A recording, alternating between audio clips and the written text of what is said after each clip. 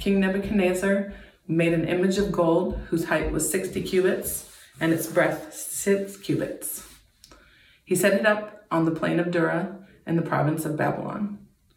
Then King Nebuchadnezzar sent together the satraps, the prefects, and the governors, the counselors, the treasurers, the justices, the magistrates, and all the officials of the provinces to come to the dedication of the image that King Nebuchadnezzar had set up. Then the satraps, the prefects, the governors, the counselors, the treasurers, the justices, the magistrates, and all the officials of the provinces gathered for the dedication of the image that King Nebuchadnezzar had set up. And they stood before the image that King Nebuchadnezzar had set up. And the herald proclaimed aloud, "You are commanded, O peoples, nations, and languages, that when you hear the sound of the horn, pipe, lyre, trigon, harp, bagpipe, and every kind of music, you are to fall down and worship the golden image that King Nebuchadnezzar has set up.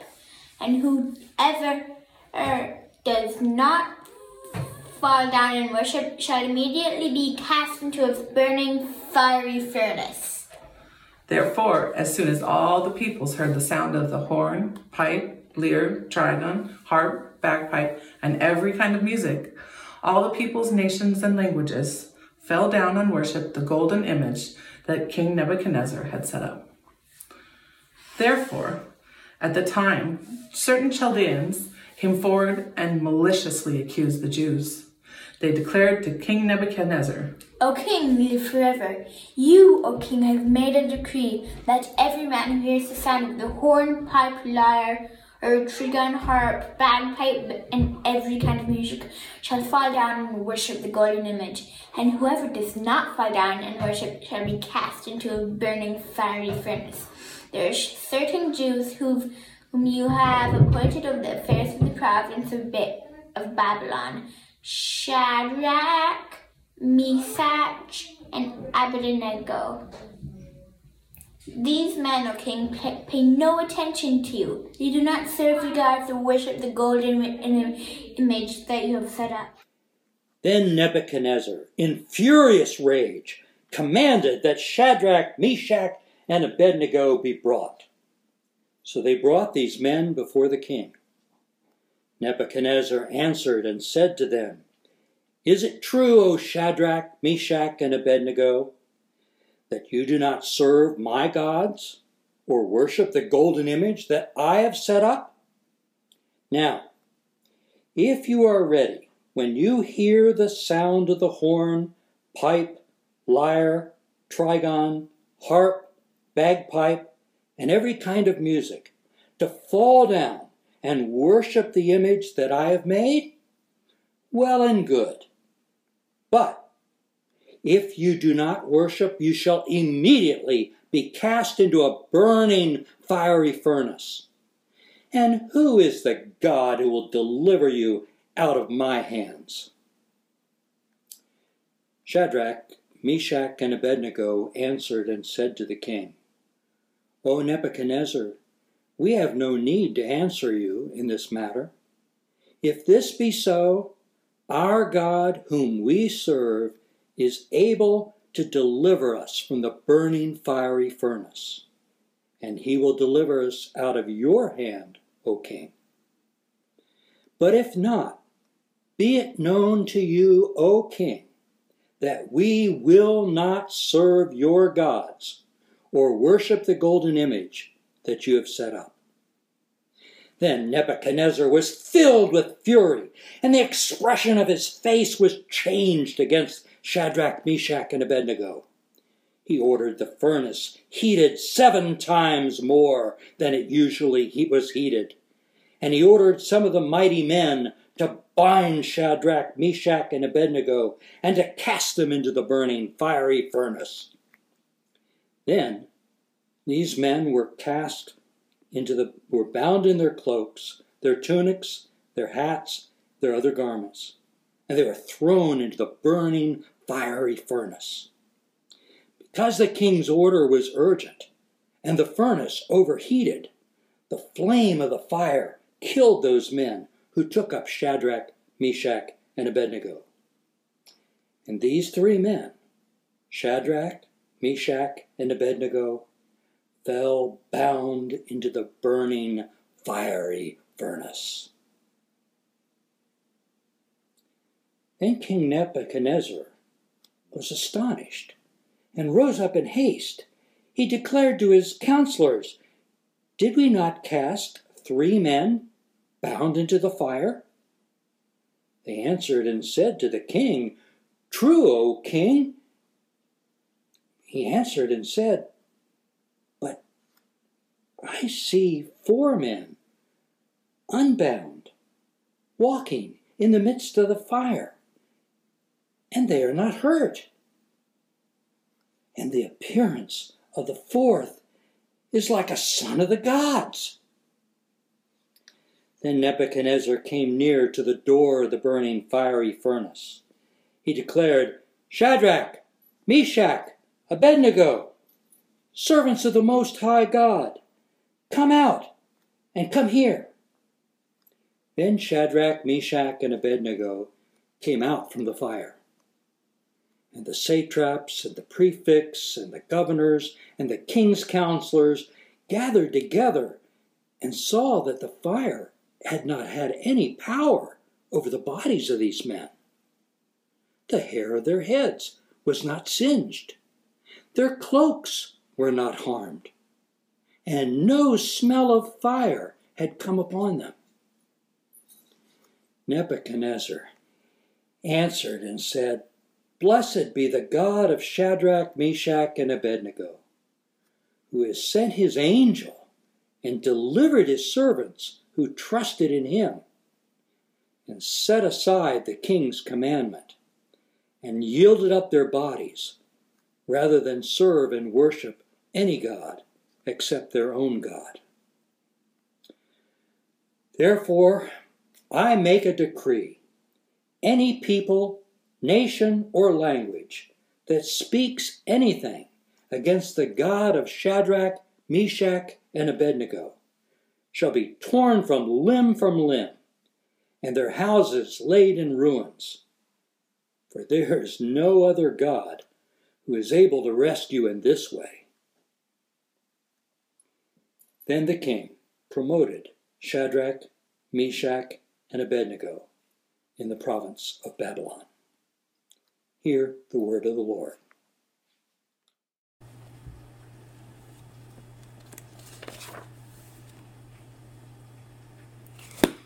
Boy, I really wish I could fly like Mary Poppins. I know. She flies like with an umbrella. It's supercalifragilisticexpialidocious, even though the sound of it is something quite atrocious. If you say it loud enough, you'll always sound precocious. Supercalifragilisticexpialidocious. What are you doing? I'm Mary Poppins, yo.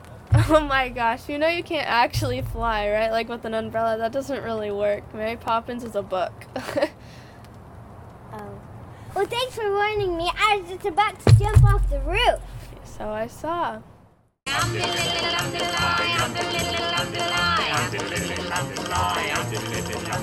Because I was afraid to speak when I was just a lad. My father gave me nails a tweak and told me I was bad. But then one day I learned a word that saved me aching nose. The biggest word you've ever heard, and this is how it goes. Samara, I thought I told you couldn't fly. With an umbrella or without. Well, I got more protection, so I should be able to do it without harming myself. That's not how it works. Oh, Samara.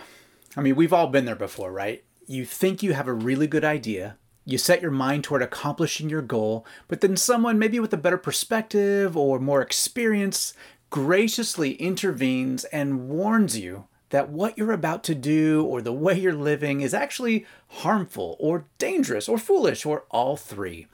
And there's a couple ways that things can go. You can heed that warning and be spared the consequences of your ill-advised plans, or you can double down in the direction you were going and try and prevent the inevitable with pillows and helmets. And thankfully, in Samara's case, she received the grace of a second warning before falling to her demise. Now, as we enter into Daniel chapter 3, we're going to see a similar scenario with similar grace, all wrapped up in one of the most recognizable stories in the Bible. Let me set the scene. In Daniel chapter 2, the one we covered last week, Nebuchadnezzar, the king of Babylon, had a dream in which he saw a massive statue. And the statue had a head of gold, and a chest and arms of silver, and thighs of bronze, legs of iron, and feet mixed with iron and clay. And this vision that he has, it greatly troubles him, and none of his advisors or experts could tell him what it means. But through the power of God, Daniel receives the ability to both know the dream and its interpretation. And through that interpretation, we learn that the head of gold is Nebuchadnezzar. And then these other metals that make up the statue and other elements, these are kingdoms that will come after Nebuchadnezzar and Babylon. But then this other character, this stone that is cut without human hands, comes and destroys the whole thing, all the human kingdoms. And we learn that that stone is the kingdom of God. Now, one might think that after a warning like this, Nebuchadnezzar would start asking questions. After all, he acknowledges that Daniel's God is powerful and should be revered. But instead of making changes to his leadership style, changes to his culture to align with the kingdom of God, and instead of asking, how can I serve God to avoid this calamity, Nebuchadnezzar tries to prevent the prophecy by bringing all the kingdoms of the world together, all his potential rivals, and to try and make one kingdom out of them. The first 7 verses of Daniel 3 open the scene up for us.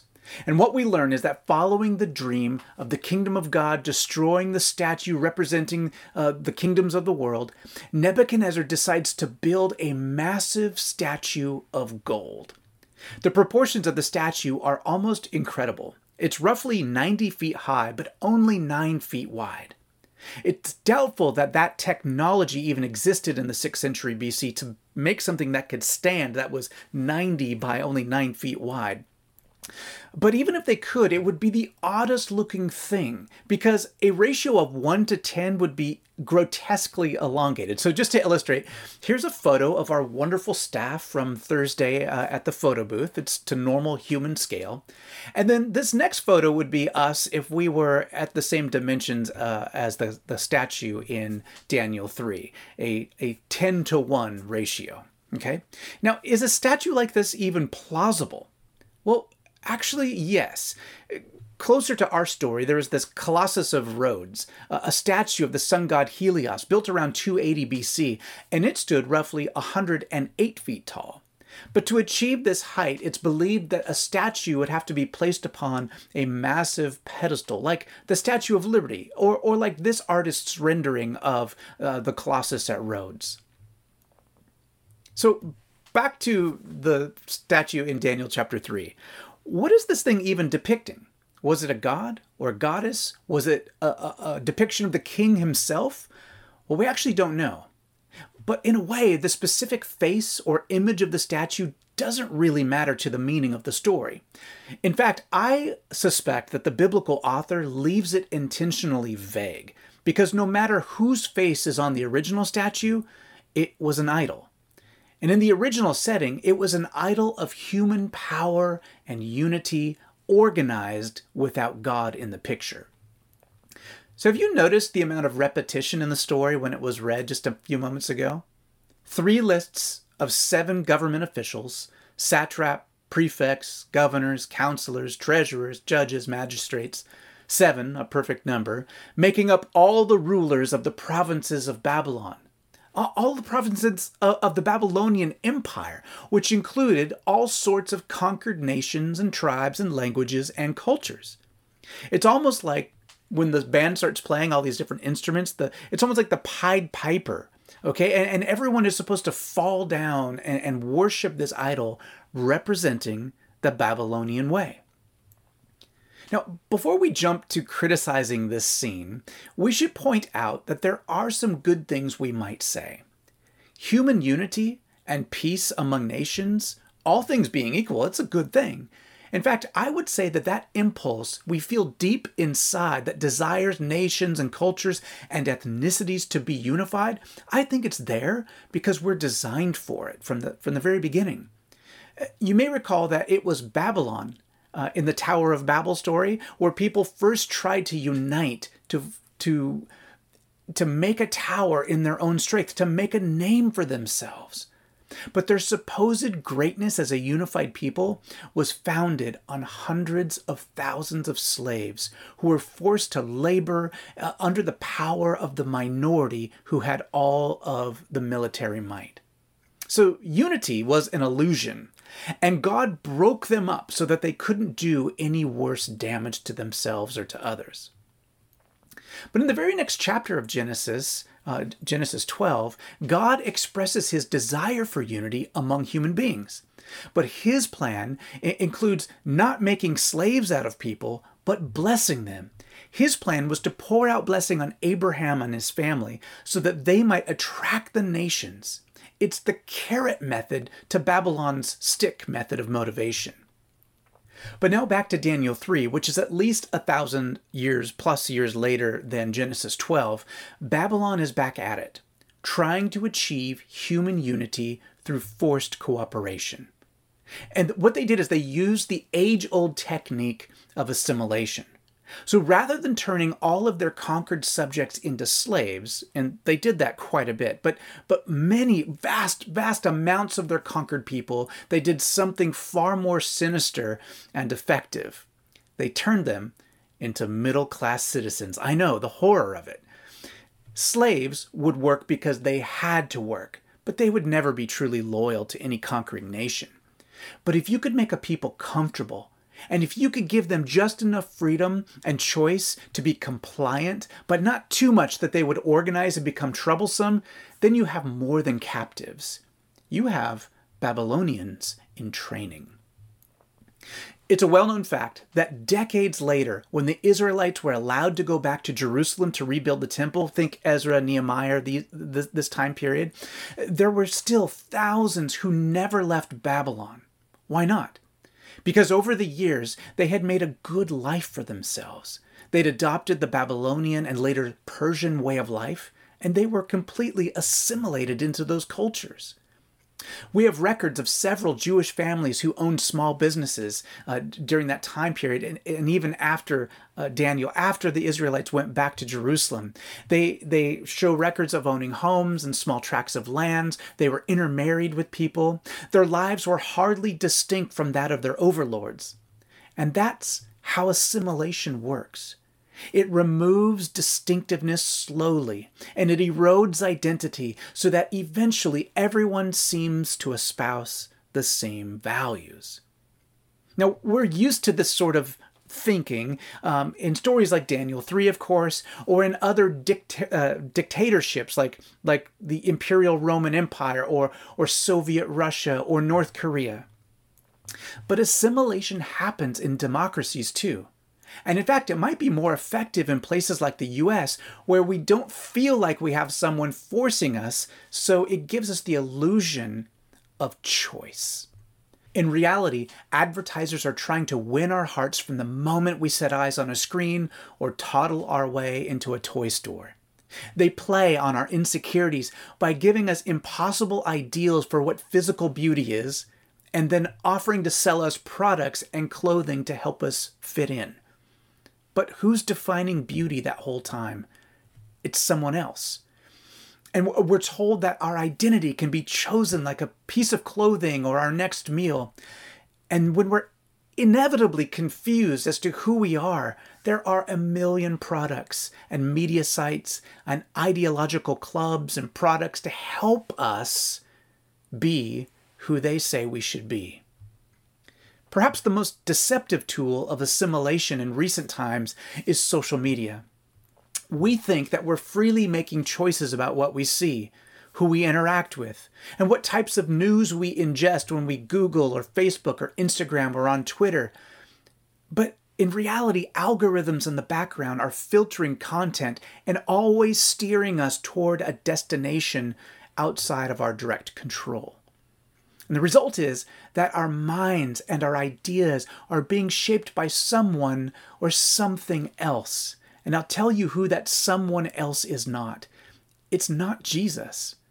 And that means that if we're not thinking and engaging our minds and critically thinking, most of us are being deformed rather than formed in Christ-likeness. This is what bowing down to the image was in Daniel chapter 3. It was an act of assimilating to the known world around one nation, one culture, one king, and one religious system. And by the end of verse 7, it seems like it's all worked. That at the sound of the band playing with all these instruments, all the peoples, the nations, and the people of every language fell down and worshipped the golden image that Nebuchadnezzar had set up.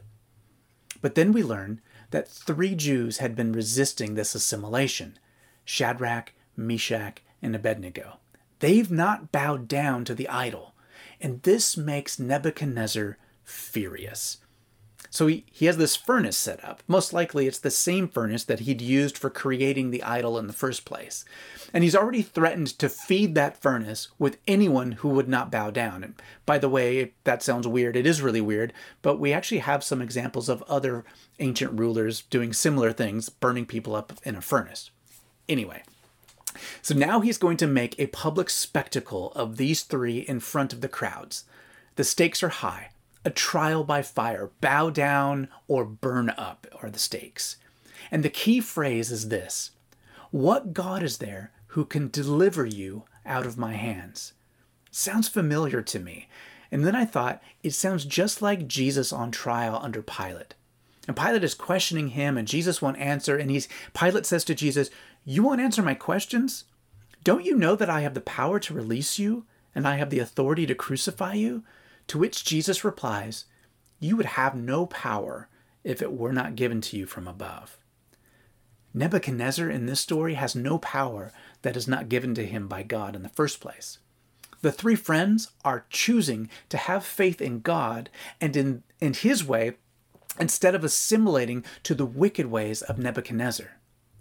Now, here's a crucial part. In Aramaic, the sentence is literally translated, "If there is a God, he can deliver us. But if not, we are not going to serve your gods or worship the golden image that you've set up." Basically, they have faith that there is a God and that his law in the Hebrew scriptures is worth living for and worth dying for. His way of justice, his kind treatment of widows and orphans, and the way that he wants us to treat the weak and the oppressed, his way of Sabbath and work and care for the land, his vision for ethics and morality, these are the things that they believe lead to the good life. Okay? Shadrach, Meshach, and Abednego, they are for those things. And then they go so far as to say, but even if God is not real, even if we find that he doesn't exist, we are not going to serve you. We are not going to bow down to your image or to the image representing Babylon. Okay, why? Because Babylon, for all its physical beauty and military power and high culture, it was a place that enslaved humans and took freedoms and treated people harshly and was opposed to the way of God. It dehumanized people. And even the gods that the Babylonians worshipped were horrible, conniving, adulterous, and consistently, arbitrarily violent toward each other and toward human beings. And it begs the question, what stands are we willing to take? You know, as great a country that we live in, don't think for a moment that this ever was a Christian nation, as people so often spout about. Don't think that the good life that America preaches is somehow the same as the kingdom that Jesus came to bring.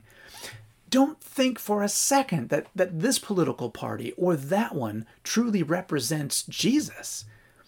Instead, we have to learn how to bless everything we can that reflects God's kingdom while firmly resisting those elements that do not.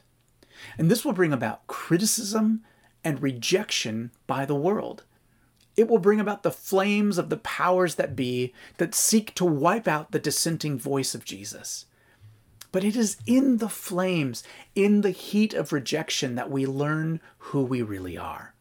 Fire purges and purifies and reveals what is truly on the inside. Speaking of flames, So Nebuchadnezzar is furious, and he orders his furnace to be stoked 7 times hotter than usual. It's like Dr. Evil in Austin Powers, who orders a pool full of sharks with freaking laser beams on their heads as a way to kind of kill his enemies, right? As if a regular furnace that burns metal, it wasn't hot enough to kill people.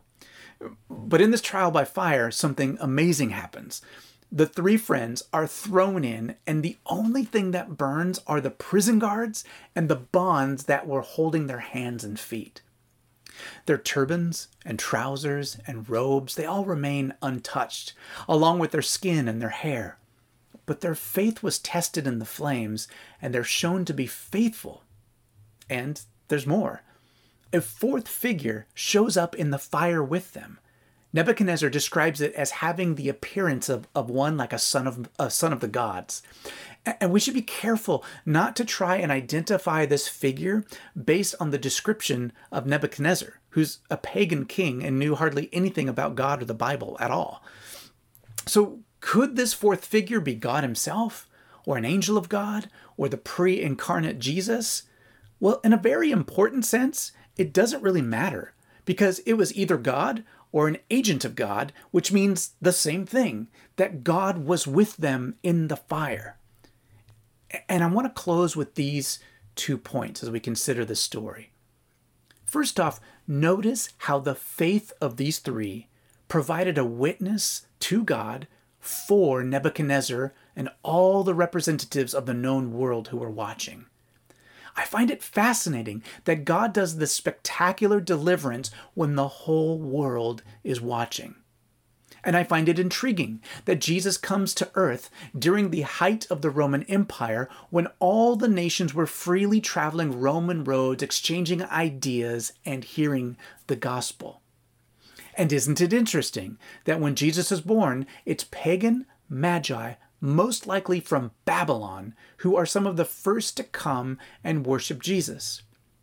How would Babylonian astrologers have heard about the prophecy telling about the birth of a Messiah in tiny little insignificant Israel? Well, how else? Unless the faithful exiles like Shadrach, Meshach, and Abednego had not resisted evil and been witnesses for the living God.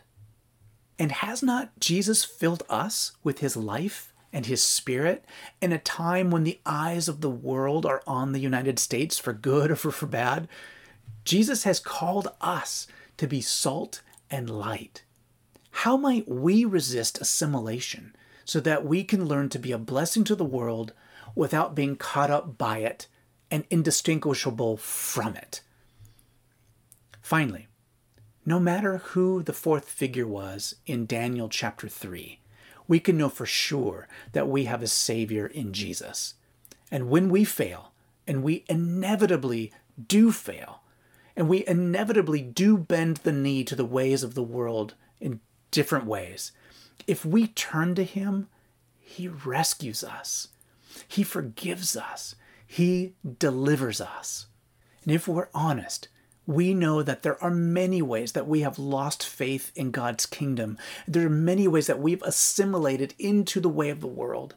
But I want you to hear the good news, and I'm saying it to myself just as much. Our mistakes cannot stop the kingdom of God from coming. And if we repent and place our trust in Jesus, even multiple times a day, our past mistakes cannot keep us out of the kingdom either. And I find that incredibly encouraging, and I pray you do too.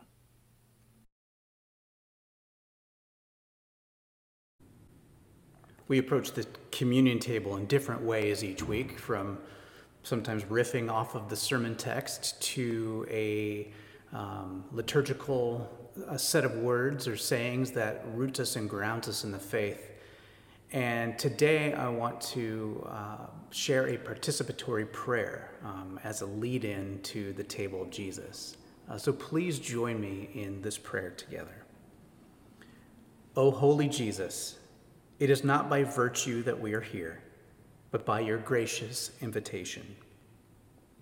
It is not to continue an ancient tradition, but to be nourished by our living Lord. It is not to celebrate your presence among us, but to catch a glimpse of heaven. Because in this sacrament, you give us a foretaste of that heavenly banquet where we shall see you face to face and enjoy the freedom of eternity when the limitations of earth are no more.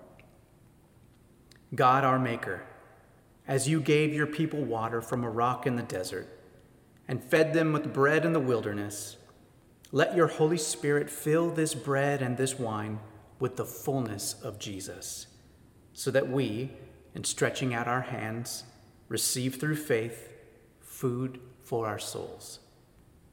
In the intimacy of this sacrament, as heaven and earth become one, enable us to know you more deeply and resolve to love, honor, and serve you more faithfully in this world until your kingdom comes. Amen. Hear now these words of institution. On the night that Jesus was betrayed, he took bread, and after giving thanks to his Father, he broke it and said, "This is my body, given for you. Do this in remembrance of me." Then Jesus took the cup, and passing it around to his disciples, he said, "This cup is the new covenant in my blood. Do this as often as you drink it in remembrance of me. For as often as you eat this bread and drink this cup, you proclaim the Lord's death until he comes again." Would you pray with me? Lord Jesus Christ, present with us now, as we do in this place or in the many places in which we're gathered, breathe your Spirit upon us and upon this bread and cup, that they may be heaven's food and drink for us, renewing us, sustaining us, and making us whole. Lord, send us out, filled with your Spirit, to love and care for the world. Amen. 1, 2, 3, 4.